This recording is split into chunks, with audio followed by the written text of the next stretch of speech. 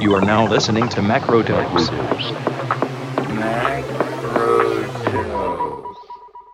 Hello and welcome to Macrodose, a podcast hosted by me, James Meadway, that brings you your weekly fix of everything economics in a quick 15-minute roundup. Each Wednesday morning, we bring you the key stories making the news and the analysis you need to make sense of them. In this week's episode, for our first story, we'll be looking at the World Economic Forum's annual gathering in Davos and asking whether it's really everything it's cracked up to be. Secondly, we'll take a look at the issues surrounding the US government debt ceiling and why it's such an unnecessary headache for all of us. For a third story, there's a new report out from the think tank Autonomy on an issue that is only going to get worse as climate change deepens.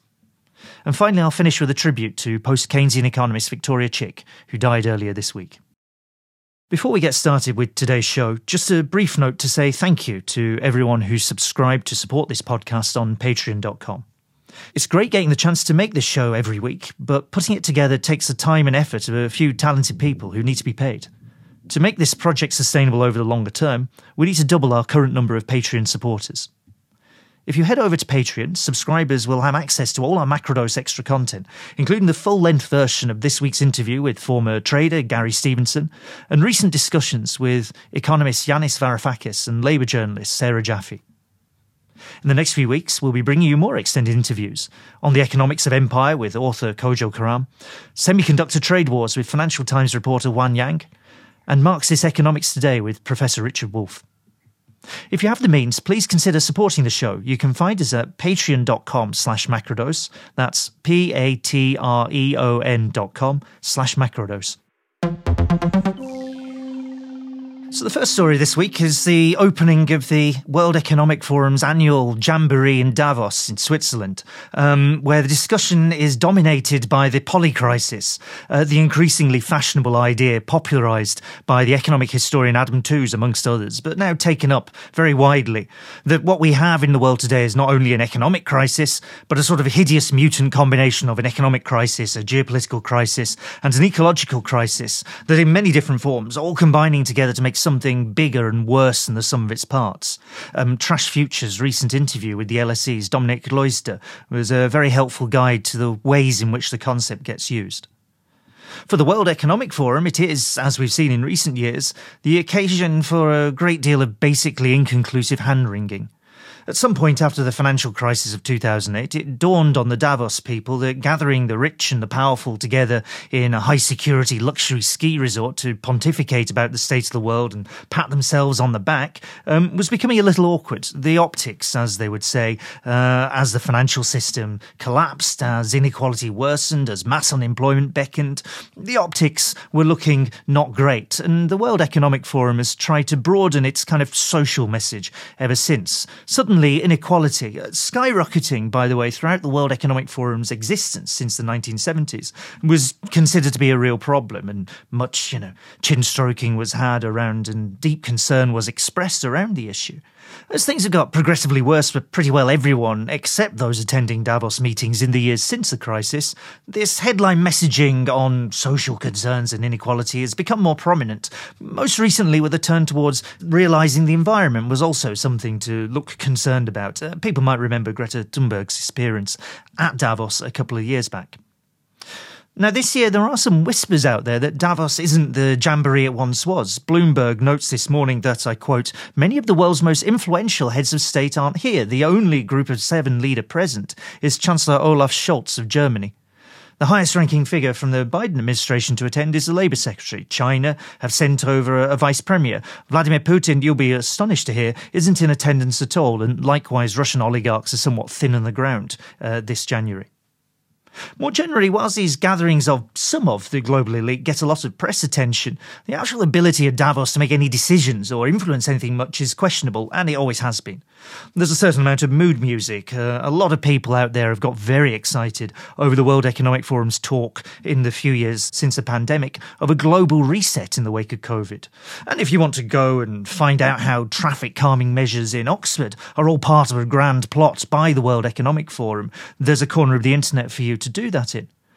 But there's a fundamental confusion here about how capitalism operates. It doesn't need shadowy gatherings of the self-appointed elite to plot what happens. The opposite, it relies on competition amongst different capitalists to function. It's very structure of the system is built around that kind of competition. This competition can be somewhat organised and structured. There are rules on how the global economy functions, broadly speaking. If you take the World Trade Organization rules and how countries are supposed to relate to each other through trade and through subsidies, that's one version of it. But it doesn't have to be structured like that with particular rules. Capitalist firms, especially big multinationals, are significantly free to compete as they wish in the markets they wish to compete in, typically and increasingly, I would say, in alliance with their local state. The big US capitalist firm will go to the US government for support and assistance, for example. So when the European Union announced this morning that it would be looking to loosen its strict rules on government aid to renewables and other sort of clean technologies as part of a drive to push through what it calls a decarbonisation, a Green Deal and this sort of thing, that move wasn't because the World Economic Forum has been banging on about climate change for the past few years. It was done by the European Union in response to the threat posed by the US in particular, which under the Inflation Reduction Act passed last year is set to pour billions of dollars of government assistance into clean technologies, into decarbonisation. So in other words, it's the threat of direct competition against European producers, against European capitalists, that has motivated the European Union to then loosen its own rules on state aid and promote the idea that lots of government assistance is forthcoming. That's not some plotting behind the scenes. That's quite an open, obvious thing that happens as a result of competition. So it's all well and good for Davos and actually anybody else to talk about a polycrisis, but to address any of the issues that this involves, it's beyond the whims of a few people, no matter how rich or how powerful they may seem to be. What is needed is a deeper understanding of how capitalism works as a system. And I'm fairly sure we're not going to be getting that sort of analysis from anyone in Switzerland this week. Speaking of an inability to plan or organise, our next story is looking at the US, which is set to reach its self-imposed government debt limit on Thursday of this week, 19th of January. The ceiling was last raised by $2.5 trillion in December 2021 to a total of $31.4 trillion. As things stand, Janet Yellen, the US Treasury Secretary, is warning that this will be breached on Thursday and that there will have to be put in place special measures to get the US through to June or so this year in order to carry on financing basically government spending. So there's ruses to get round the ceiling in the first instance, but it starts to create a real sort of crisis point, a political crisis point inside the US and starts to dominate US politics. Now, the debt ceiling itself was introduced originally in the First World War, actually as a way to give greater flexibility to the federal government at the time to borrow in order to meet the demands of that war. Otherwise, Congress has to sort of say that every bit of borrowing that happens has to be approved by Congress. With the ceiling in place, there's a certain sort of limit that the federal government can start to borrow up to. What's happened in practice is it's become a kind of perennial source of weird negotiations about exactly how much money should the US government have on its books as borrowing in total. And that every so often, when there's a kind of tight political set of arguments in the US, as we've seen in recent years, it becomes a focal point. It becomes a focus for people who are concerned in particular about US government spending, or a negotiation point to try and win something from the federal government, some concessions in one way or another, using the threat of breaching the debt limit as a way to sort of extort money from the government, or tax cuts from the government, or whatever the particular set of concerns happen to be. It came closest to an actual breach in recent years in 2011 when the Tea Party Republicans, as they were, the kind of hardliners on taxation, on spending, the real sort of headbangers inside the Republican Party at the time, threatened to push the US debt into default by saying that the debt limit would be breached and therefore the government couldn't borrow any more money. Now, if that happens, the US would be in what is called default. As we talked about last week, this is when a sovereign default is when a government says at least some or all part of its borrowing and its payments it's due to make to its creditors, it can't in fact reach. Now, there's lots of reasons why a country would be borrowing money and continually borrowing money. Good reasons in practice, including the US. Developed countries in general, I mean, with rare exceptions, habitually run a deficit on their government spending. They kind of habitually spend more than they get in taxes. It's perfectly reasonable to do this to some extent. That if you're continually spending more than you take in taxes, if you're the government, you're continually putting at least little bit more money into the economy. You're kind of greasing the wheels a bit. You're keeping things ticking over. You're making sure that there's a certain amount of economic activity taking place. Your taxes suck money out of the economy. If you levy them, government spending puts money back in. So you can kind of keep the thing ticking over. And as long as the economy is growing faster in money terms than the interest rate on the debt that you're adding to, you can kind of continue this situation on indefinitely. There's no real reason for you to worry about how big that debt actually is or what you're doing with it, as long as you have that growth in money terms being more than the amount you have to pay on the debt. That typically applies to developed economies over the last sort of 40, 50, 60 years or so. Now, for the US, the economic constraint and what it can do with borrowing is even weaker. Since the US issues the dollar, and since the dollar is still used in actually well over 80% of trade around the world, there's a huge demand for the dollar around the world, which in turn means that the US Federal Reserve, the central bank of the US, which issues that currency, can ultimately always redeem any government borrowing by the US government simply by issuing more dollars, that it doesn't have to worry quite as much as smaller, less powerful countries not having the dollar might be concerned about what would happen to the international value of their currency if they issue loads of it. We've seen this with the pound. The value of the pound has fallen over the last year, more so than other developed countries' currencies, because of sort of concerns that have blown up, particularly if you remember around the mini budget, with the amount of borrowing that was taking place and the amount of issuance of pounds that this implied by the Bank of England and by the UK government.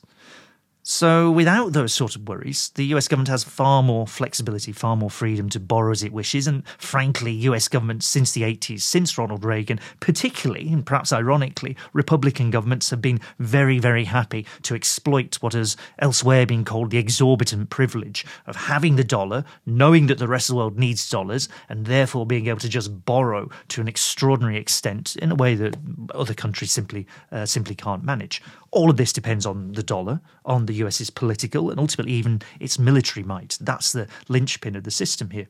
So there's no real need for the US to worry about its debt. The debt ceiling is a completely artificial barrier. It's driven by US domestic politics rather than real economic constraints.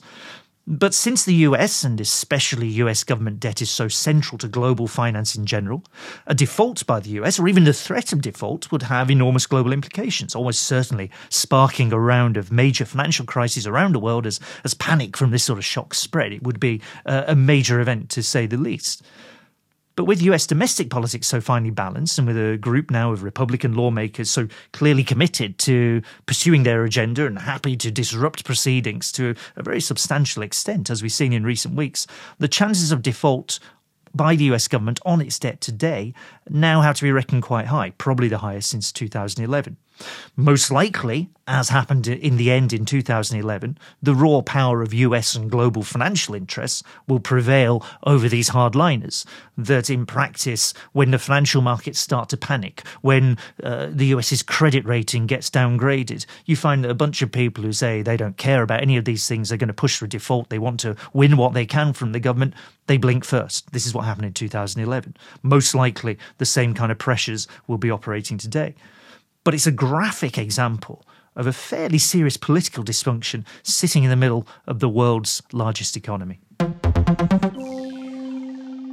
And on our third story this week, I wanted to look at the work of a new think tank, Autonomy, set up in the first flush of Corbynism back in 2017, but now I think moved significantly beyond an attachment to the Jeremy Corbyn project and doing some really interesting work on, well, work itself, a real specialism they've developed in thinking differently about how we work and how long we work for and where we work and what kind of content might be in the work that we're doing. Useful stuff, especially in a world where, as we've seen in the last few years, the way we all think about work and where we work and how we work and who we work with and what we work for has been thrown into such question, particularly by COVID-19 and the shock that this has produced for all of us. They had some very good research out last week, picking up on an issue that I think is going to get increasingly important over the next few years, depressingly, increasingly important over the next few years, which is what do we do about the fact that climate change is real, it's happening, and it's not something that's affecting only countries a long way away that we can all pretend isn't really there if you're sitting in Britain. But actually it's something that's starting to bite here. And Autonomy's research shows that, well, first, the UK doesn't have a statutory maximum working temperature. There's no actual limit to the temperature that you could be expected to work in if you are in the United Kingdom. Now, to be absolutely honest with you, for most of our history here, this is a sort of cold, damp island, and this doesn't really kick in. But what we're starting to see, and what we certainly saw last summer, was that average temperatures for any given month are starting to creep upwards to really unheard of levels, 40 degrees and that sort of thing, as we saw in summer last year, and that this has a serious impact on the ability of people to work in any way and in any conditions that might be considered humane. So using data from the Met Office and using data on the kinds of jobs people do and an understanding of what sort of jobs might be most exposed to extreme heat. So if you're outdoors a lot, for example, or if you're doing particularly strenuous sort of physical activities, you can start to work out how many people are going to be seriously exposed to the forecast temperature increases, average temperature increases over the next few years.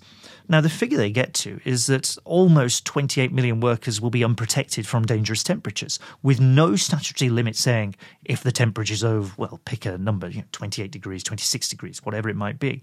With no limit on when you are expected to work, people are going to be dangerously exposed to these dangerously high temperatures that are starting to appear and will worsen over the next few years. And there's some parts of the country that are particularly bad in terms of the forecast temperature increase and the kinds of work people do there. They pick out Birmingham, for example, and Doncaster and a few other, actually some of them quite unexpected places, as amongst the ones that are most likely to be worst affected over the next decade or so. So Autonomy, following recommendations from the Trade Union Congress, suggests that we should introduce a statutory maximum temperature for safe working in the UK. They say 27 degrees for strenuous work and 30 degrees for indoor work. And they also suggest that there has to be an expansion over a longer period of time of a retrofitting programme to get our housing stock, our office buildings, basically how we spend all our lives, to take those buildings and put them into a place where they're much better adapted to the kind of temperatures that we're starting to see in summer, and of course on the other side, the kind of temperatures you're starting to see in the winter.